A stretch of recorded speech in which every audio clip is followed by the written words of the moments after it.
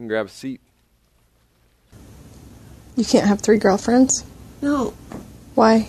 I could have 2. It's like, I don't want 3. Does it stress you out having that many girlfriends? Yeah. It's like I have to give one up. Oh, no. How are you going to decide who to give up? I don't know. It's like they're all pretty. I have to give one up. Oh, it's rough being 5, isn't it? I wish I was 4 again. Oh, relationships are hard. Relationships are hard. Why? Why? Because sometimes having 3 girlfriends, even when they're all pretty, is still too many. Sometimes you just got to cut down to 2. Sometimes we take someone really special to midnight yell, and when those lights go out and we're moving in, we get the side hug, right? Or if you're one of my friends, you get this weird kind of forehead kiss thing. Oh, no. Relationships are hard. Sometimes it's because, man, we go out with someone and we ask them on a date, we take them somewhere on a date, and we get through the entire evening, and it turns out that they had no idea that it was a date, right? Sometimes it's hard because we have to break up with someone without ever actually dating them, right? Because we were the last person that didn't know it was a date, right? And so we wind up in that camp. Relationships are hard because sometimes we walk away from a relationship with crippling guilt and regret because of what happened or what didn't happen with that person. Sometimes relationships are hard because we're scarred. We're so scarred by a previous relationship that we don't even want to think about starting a new one. Sometimes we're so scared of not having a relationship that we make compromises that we never thought we'd make. Sometimes we get caught up in relationships so much that we are isolated from healthy community. Sometimes we get pulled down into relationships that are poisonous and toxic. Sometimes we get just dragged into a relationship that's abusive, verbally or emotionally or physically. Eventually, over 90% of us are going to commit ourselves to a lifelong relationship known as marriage. At some point, I can say over 90%. More than 9 out of 10 of us in this room right now are going to commit ourselves to marriage, despite the fact that we've seen marriages crash and burn because of discontentment or disillusionment or maybe sexual dissatisfaction. Relationships are hard. Why? Because every time we put our hopes and dreams in a person, we are guaranteed to be disappointed. Because every person is sinful. Every person is broken. Therefore, every relationship is sinful and broken. Because every time we make a relationship our ultimate desire, we are completely missing its original design. Every time you make a relationship your ultimate desire, you are missing its original design. This semester, we are going through the Song of Songs. We're studying it because we want to better understand God's redemptive design for humanity. We're studying it because we want to understand what we're supposed to do with relationships. Because we as Christians, we don't want to just pursue great relationships.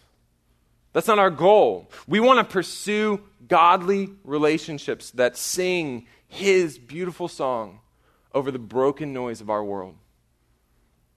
That's what we want. That's what I want for you. So this morning, as we begin this series that I've been so pumped about, that I'm so excited about, the series that I've been looking forward to for weeks, months, really, honestly. We started the prep on this in the beginning of the summer. I've been looking forward to this for months, and we're here. But like any new relationship, we're going to take it slow, okay? Any healthy relationship, we're going to take it a little slow. We're not going to start off with that 8-hour date, okay? I know some of you, that's what you do. My friends, and some of them got married, so it could work. But we're going to start a little slow. We're going to start with just an introduction, where we're going to introduce ourselves to the topic. We're going to introduce ourselves to the book. We're going to ask just the simple questions of who, what, and why. We're going to ask ourselves, who wrote the Song of Songs? What did they write it? What is it? And then why? Why did they write the Song of Songs? Why are we studying it? Why does this book matter to us today? To help us with that introduction, Whitney read just a few moments ago the literal introduction of the book. The first verse of the Song of Songs, which says, the Song of Songs, which is Solomon's. Boom, verse 1. Good scripture memory to go for. It might not apply a lot, but by golly, you will know Bible. And that answers our first question, right? Like, our first question was, who wrote the Song of Songs? Well, it appears that when we look at it, it seems to be Solomon's, right? In English, it seems pretty clear-cut. It seems pretty clear that Solomon, this is his book. That's why a lot of us even grew up, maybe even walked into this morning thinking, Song of what? Like, Song of Solomon. Like, come on, preacher man. Like, Song of Solomon is the name of that book. You're going to have Bibles. That's what it says. At the very first page, it says Song of Solomon.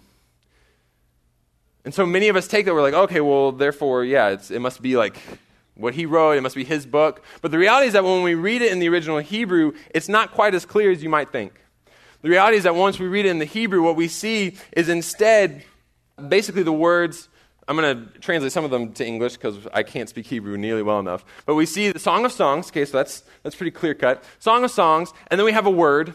And then we have Solomon's. And when we read it, what we find is that there's this word right in there that's asher. Asher. I listened to its pronunciation like 12 times last night, and my wife turned to me and thought I had gone crazy.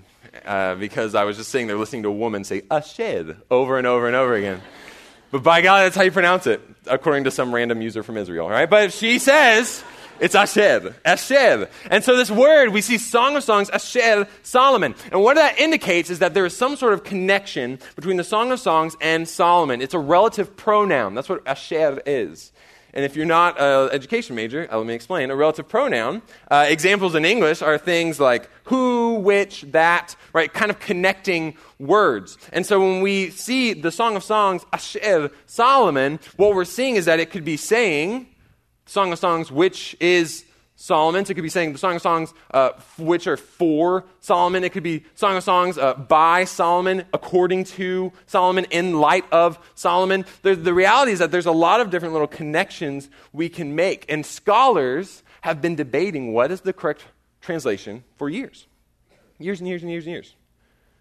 Because they're not quite sure. Because normally in this kind of circumstance, in this kind of situation, we use immediate context to figure it out. But for this moment, for this verse, right, this is all we got. Song of Songs, which is Solomon's. There is no immediate context. And so we're left a little bit scratching our heads.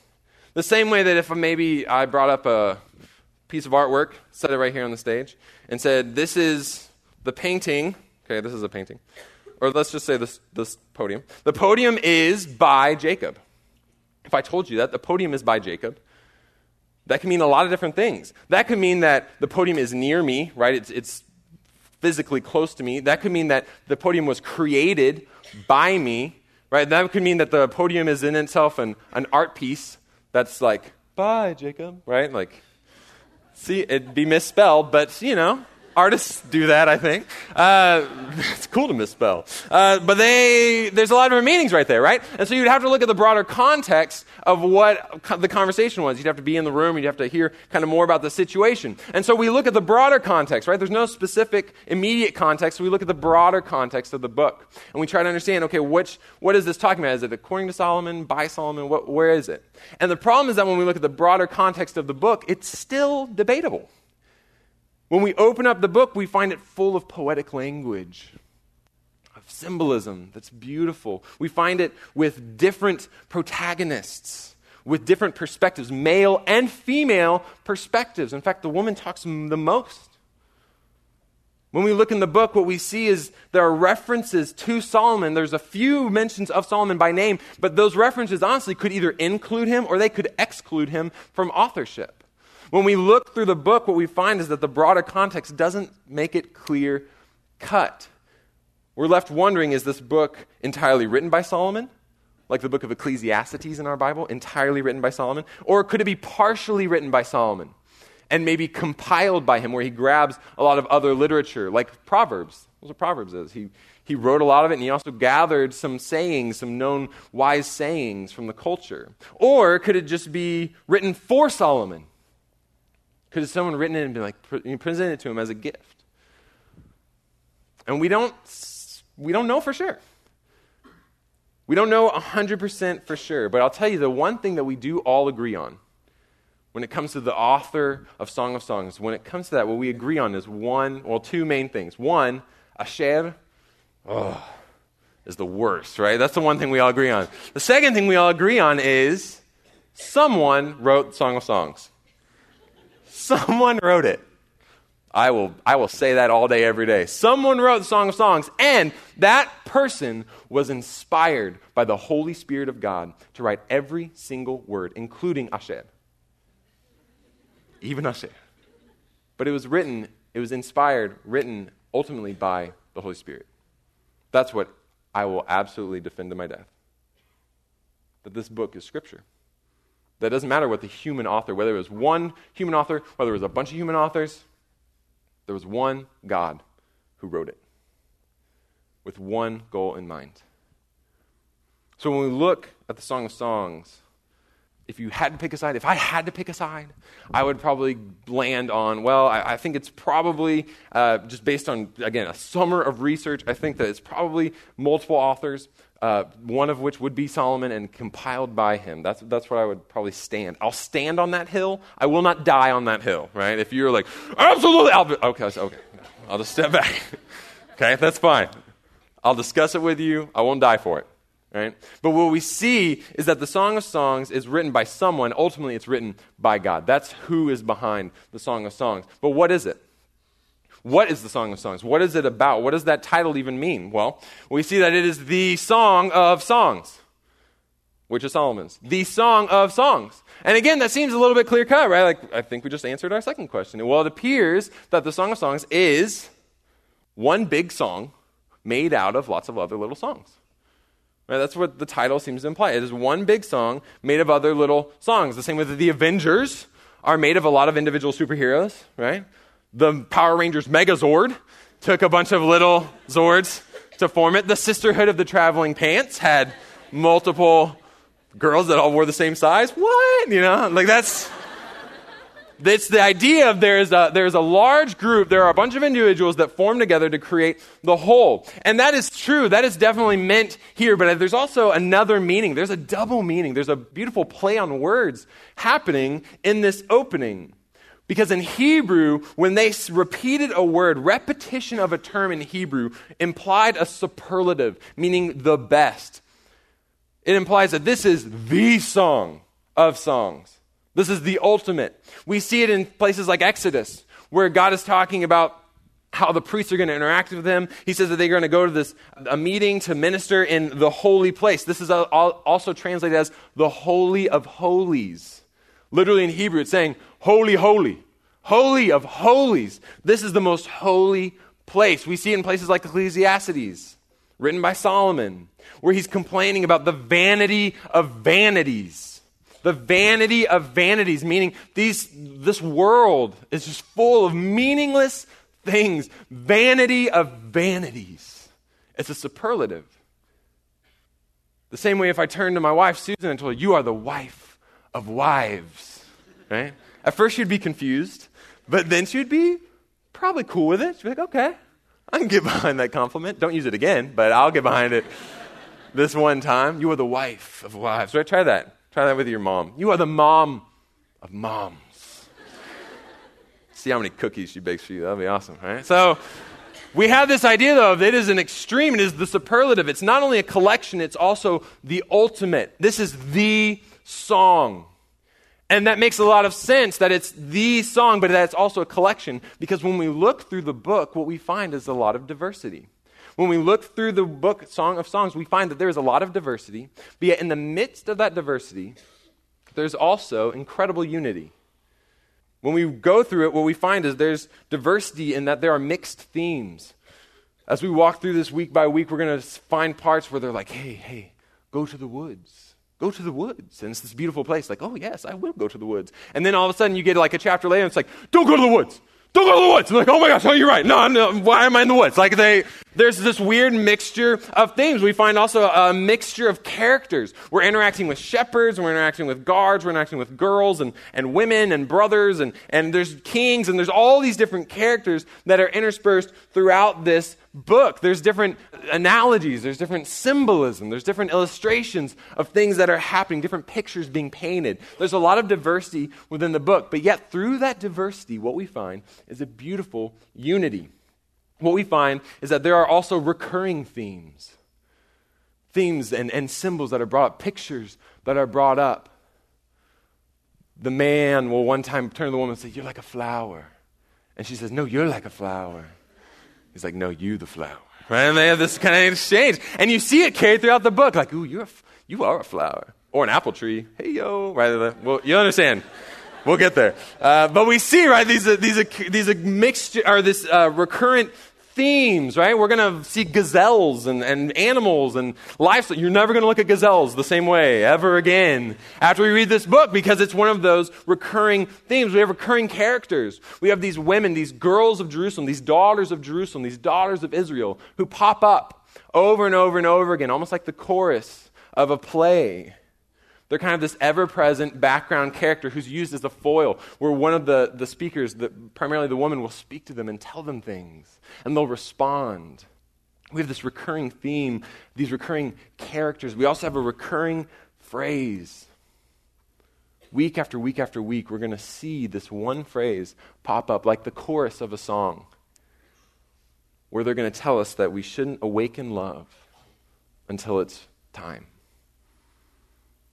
We shouldn't awaken love until it's time. Over and over and over again. We see diversity, but we also see incredible unity. What we see is not a perfect story arc, right? We don't see this perfect 3-act play where there's, the rise of the hero and then conflict and then resolution, right? That's not the way it works. Instead, what we see is there's some moving around, some back and forth, some mixture, again, diversity of themes of what things mean. And in the midst of that, though, there is an overall progression. In the midst of that all, we see one very clear direction. We see attraction at the very beginning. We see that attraction creating some sort of action. We see that action leading to some sort of commitment. We see that commitment leading to another sort of action. And then we see that action leading to eventually conflict. And then resolution. It's not a perfect story, which is one of the reasons I don't fall on this is a narrative written by one person about one couple. It's not perfect, but there is a theme, there's a motif, there's a thread running through this book, this beautiful, beautiful book, filled with poetry, because it's a song, right? It's a song. We need to remember that. It's a song.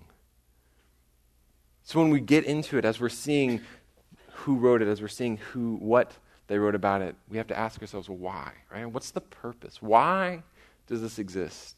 Why is it in our Bible? Because maybe a lot of us have never heard it taught before in a pulpit, right? Maybe a lot of us haven't heard it taught in our 4th grade Sunday school classroom. Old Mrs. Higgins just didn't want to handle, and that's fine, right? But then we ask ourselves, well, why? Why? Why is it there? Why did they write this book? Why are we studying it now? Why now? And I'll tell you, it's for 2 big reasons. One of the big reasons why this book was created, I would say the main reason this book was created was because it presents a relationship.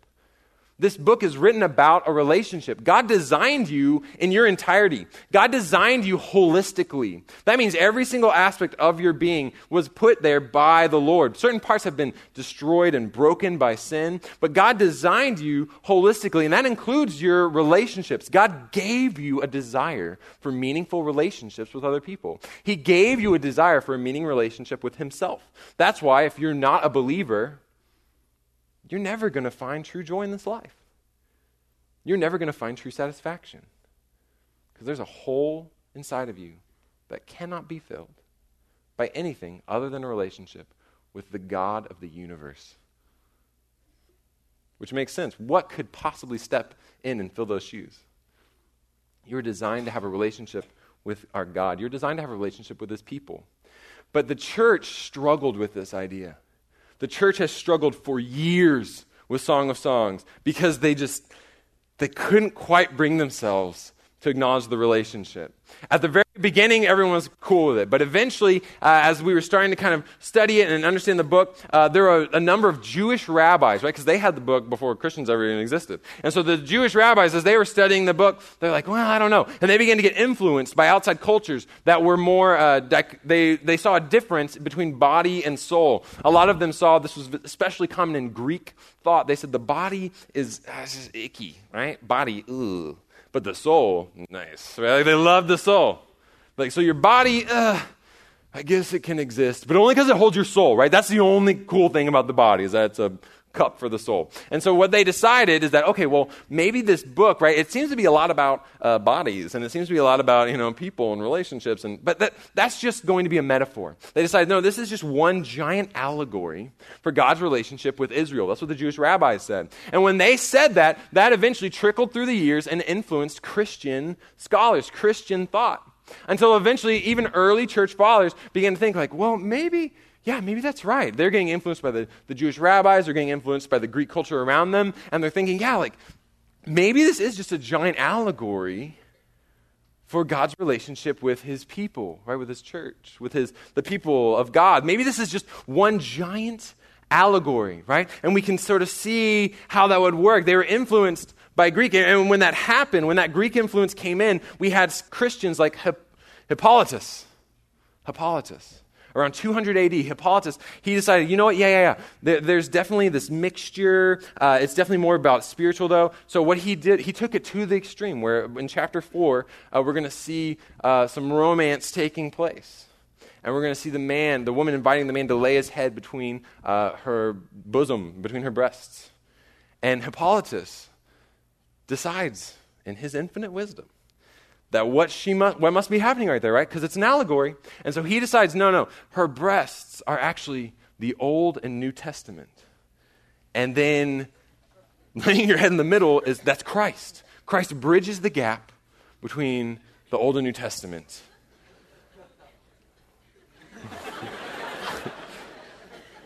Please, just don't. When you're married or talking to people, just don't. Old and New Testament, that's the worst nickname. But we heard, right, but we see that. We're like, oh man, like he's jumping through these hoops. It seems like he's making these really strenuous connections. They're really thin threads, right? We've got to admit that. It's thin. It's very thin at best. And we see that, though, where he's influenced by that Greek thought. Other scholars at the exact same time, a few years after him, a guy named Origen. Origen, a huge church father, a guy that we love and respect, and he wrote so many amazing things. Origen himself wasn't just influenced by Greek thought. He was also influenced just by his own personal kind of background and kind of baggage that he had as a person. Part of it was when he came to faith, he became just disgusted with sin to the extent that he hated the body. He was influenced a little bit by Greek culture. And he decided, you know what? I hate my body. I hate the desires that I have for the physical needs. And so because of that, he absolutely hated his own sexuality. And Origen castrated himself. And so then he wrote books and books and books on Song of Songs. And what did he do? He castrated it. He completely desexed it. And he said, no, what this is, it's just this allegory, right? It's just this big symbol. And it's another thing that we look at and we're like, man, I don't know. And that's why today, honestly, modern scholars, we have pretty much discounted the allegory approach. We've pretty much just done away with that. We said, no, that is misguided, right? There were always large groups of the church that were against that, right? Don't think that this is like a new thing. People were always like, no, I think we should be reading this naturally. I think this is about a relationship. God created relationships. Why would he not write a book about relationships? But modern scholars pretty much across the board have said, the allegory, it's a stretch, right? It's a stretch. For a couple big reasons. They say, well, there's really no content that backs that up. When we look in the book, there's never any clear indication that it's meant to be interpreted allegorically. There's no indication of that. And our Bible is very, very clear. There's not a lot of rhymes and riddles in our Bible. When we look in Scripture, what we see is if there's an allegory, it's often very clear. They're like, this is an allegory. They'll say things like, the kingdom of God is like this. And they present an allegory. The word of God is like this, right? There's these key phrases, but that never happens in Song of Songs. There's no indication that it's meant to be an allegory. The context also doesn't make sense. When you look in the original Hebrew scripture, what we find is that the Song of Songs was placed very strategically. What we find is that it falls in this order of books where we have Proverbs, and then we have Ruth, and then we have Song of Songs. And what happens in that progression is we see at the end of Proverbs a presentation of a virtuous woman. One of the authors that I've been studying this summer says that Proverbs, it will be remembered, concludes with a poem concerning the virtuous woman. Ruth and the song then both present virtuous and assertive women for our contemplation.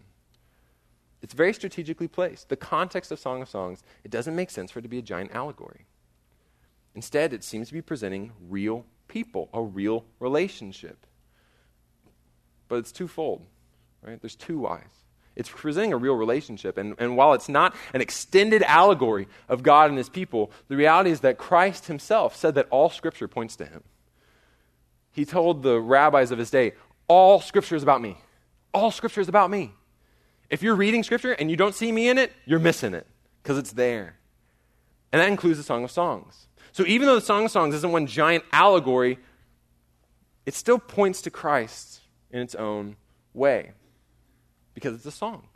You see, the beauty of a song is the fact that it's never an end unto itself.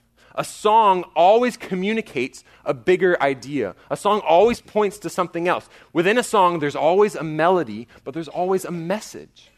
There's always a melody and a message in any given song, especially this one. Because you know I'm all about that bass, no trouble. I'm all about that bass, no trouble. I'm all about that bass, no trouble. I'm all about that bass.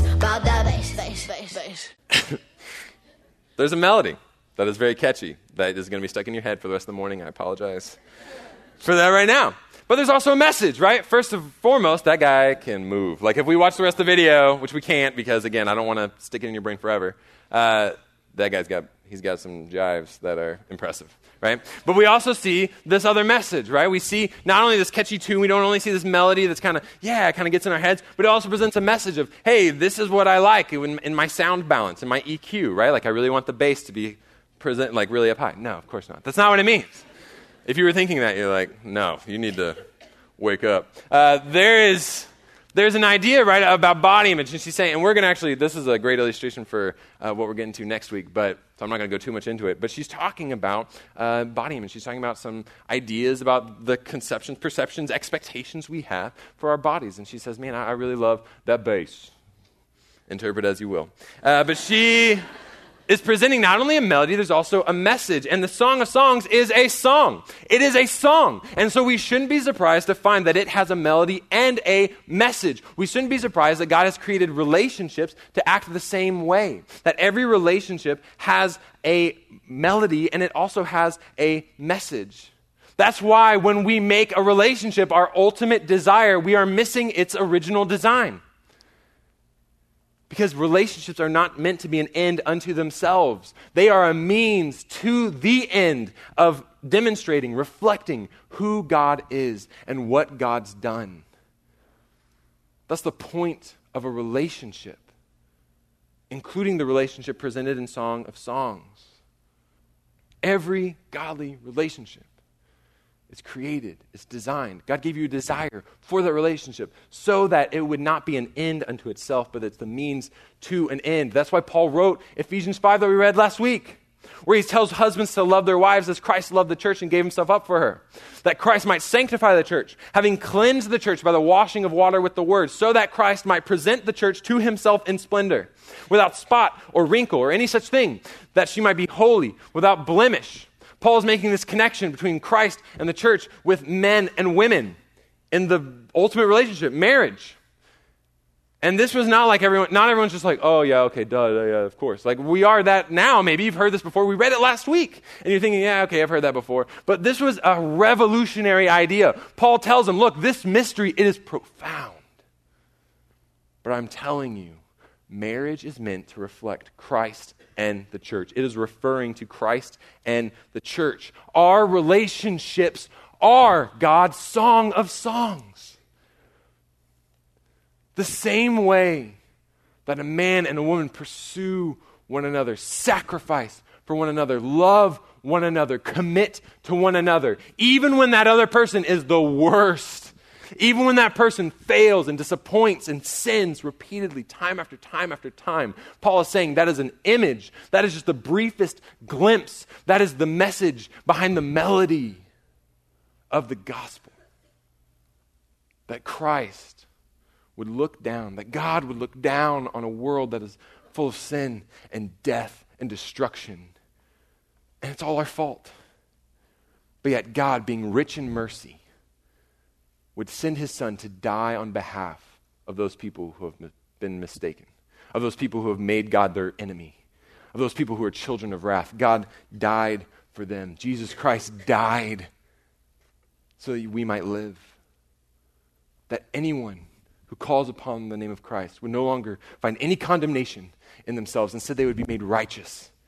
That we are joined with him in his death. We're joined with him in his burial. And we're joined with him in his resurrection. Just as he rose from the grave 3 days after his death, so shall we one day be raised, free from this disgusting world, brought to a new creation, a new earth, a new heaven, with our God forever. Our relationships are just the briefest glimpse of that. Our relationships are God's song of songs. The relationship is the melody. The gospel is the message that we proclaim.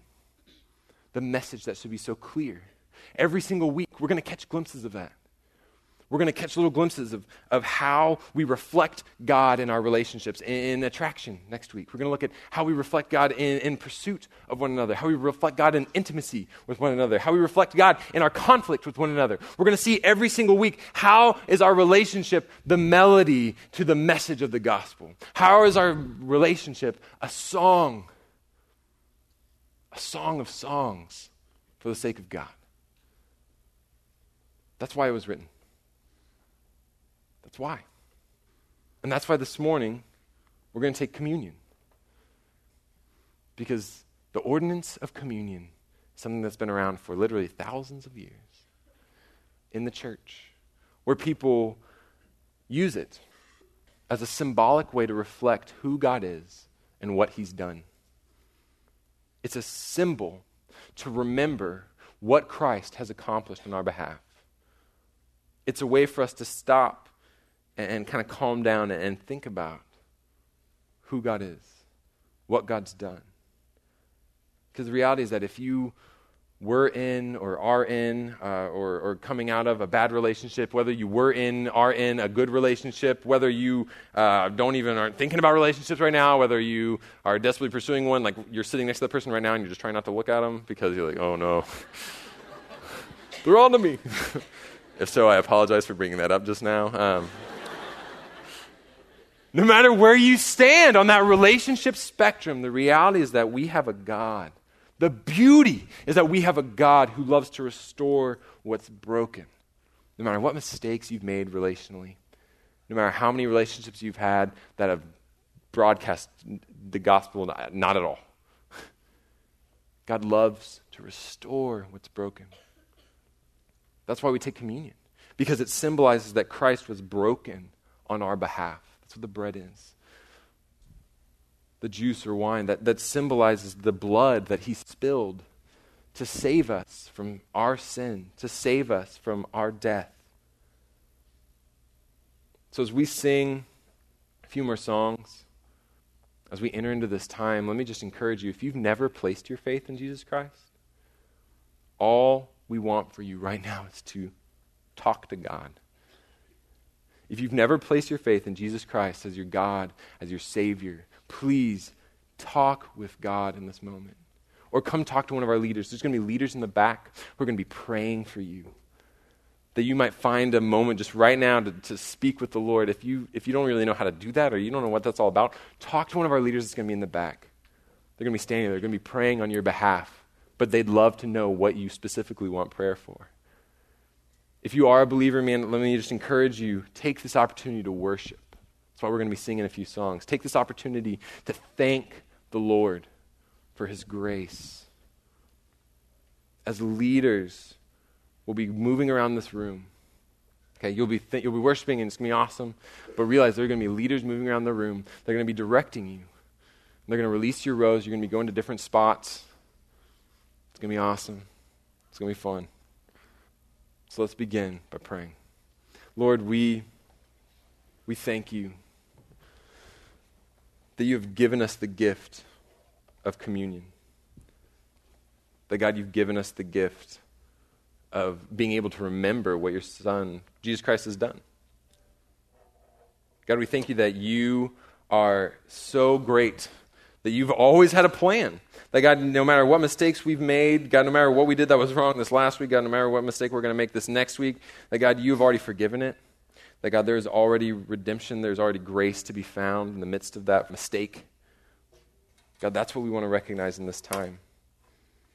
God, that's what we want to see this semester, is your plan of redemption for us as humanity. God, your plan of redemption for our relationships. I mean, if you would take a moment right now, just ask the Lord to maybe draw to your mind where you've had relational mistakes. Maybe something that you need to still ask forgiveness for, either from the Lord or maybe from that other person.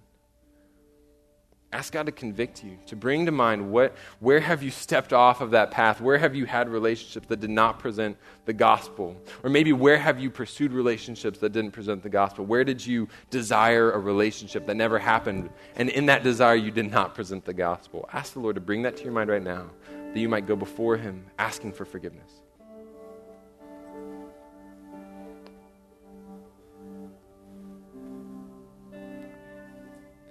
If you would take a moment now, ask the Lord to just remind you of his grace, of his love. Thank God for the fact that he loves you while you're still a sinner. Thank him for that. Maybe draw to mind a specific time where you've seen God's love, you've seen God's grace, you've seen God's faithfulness.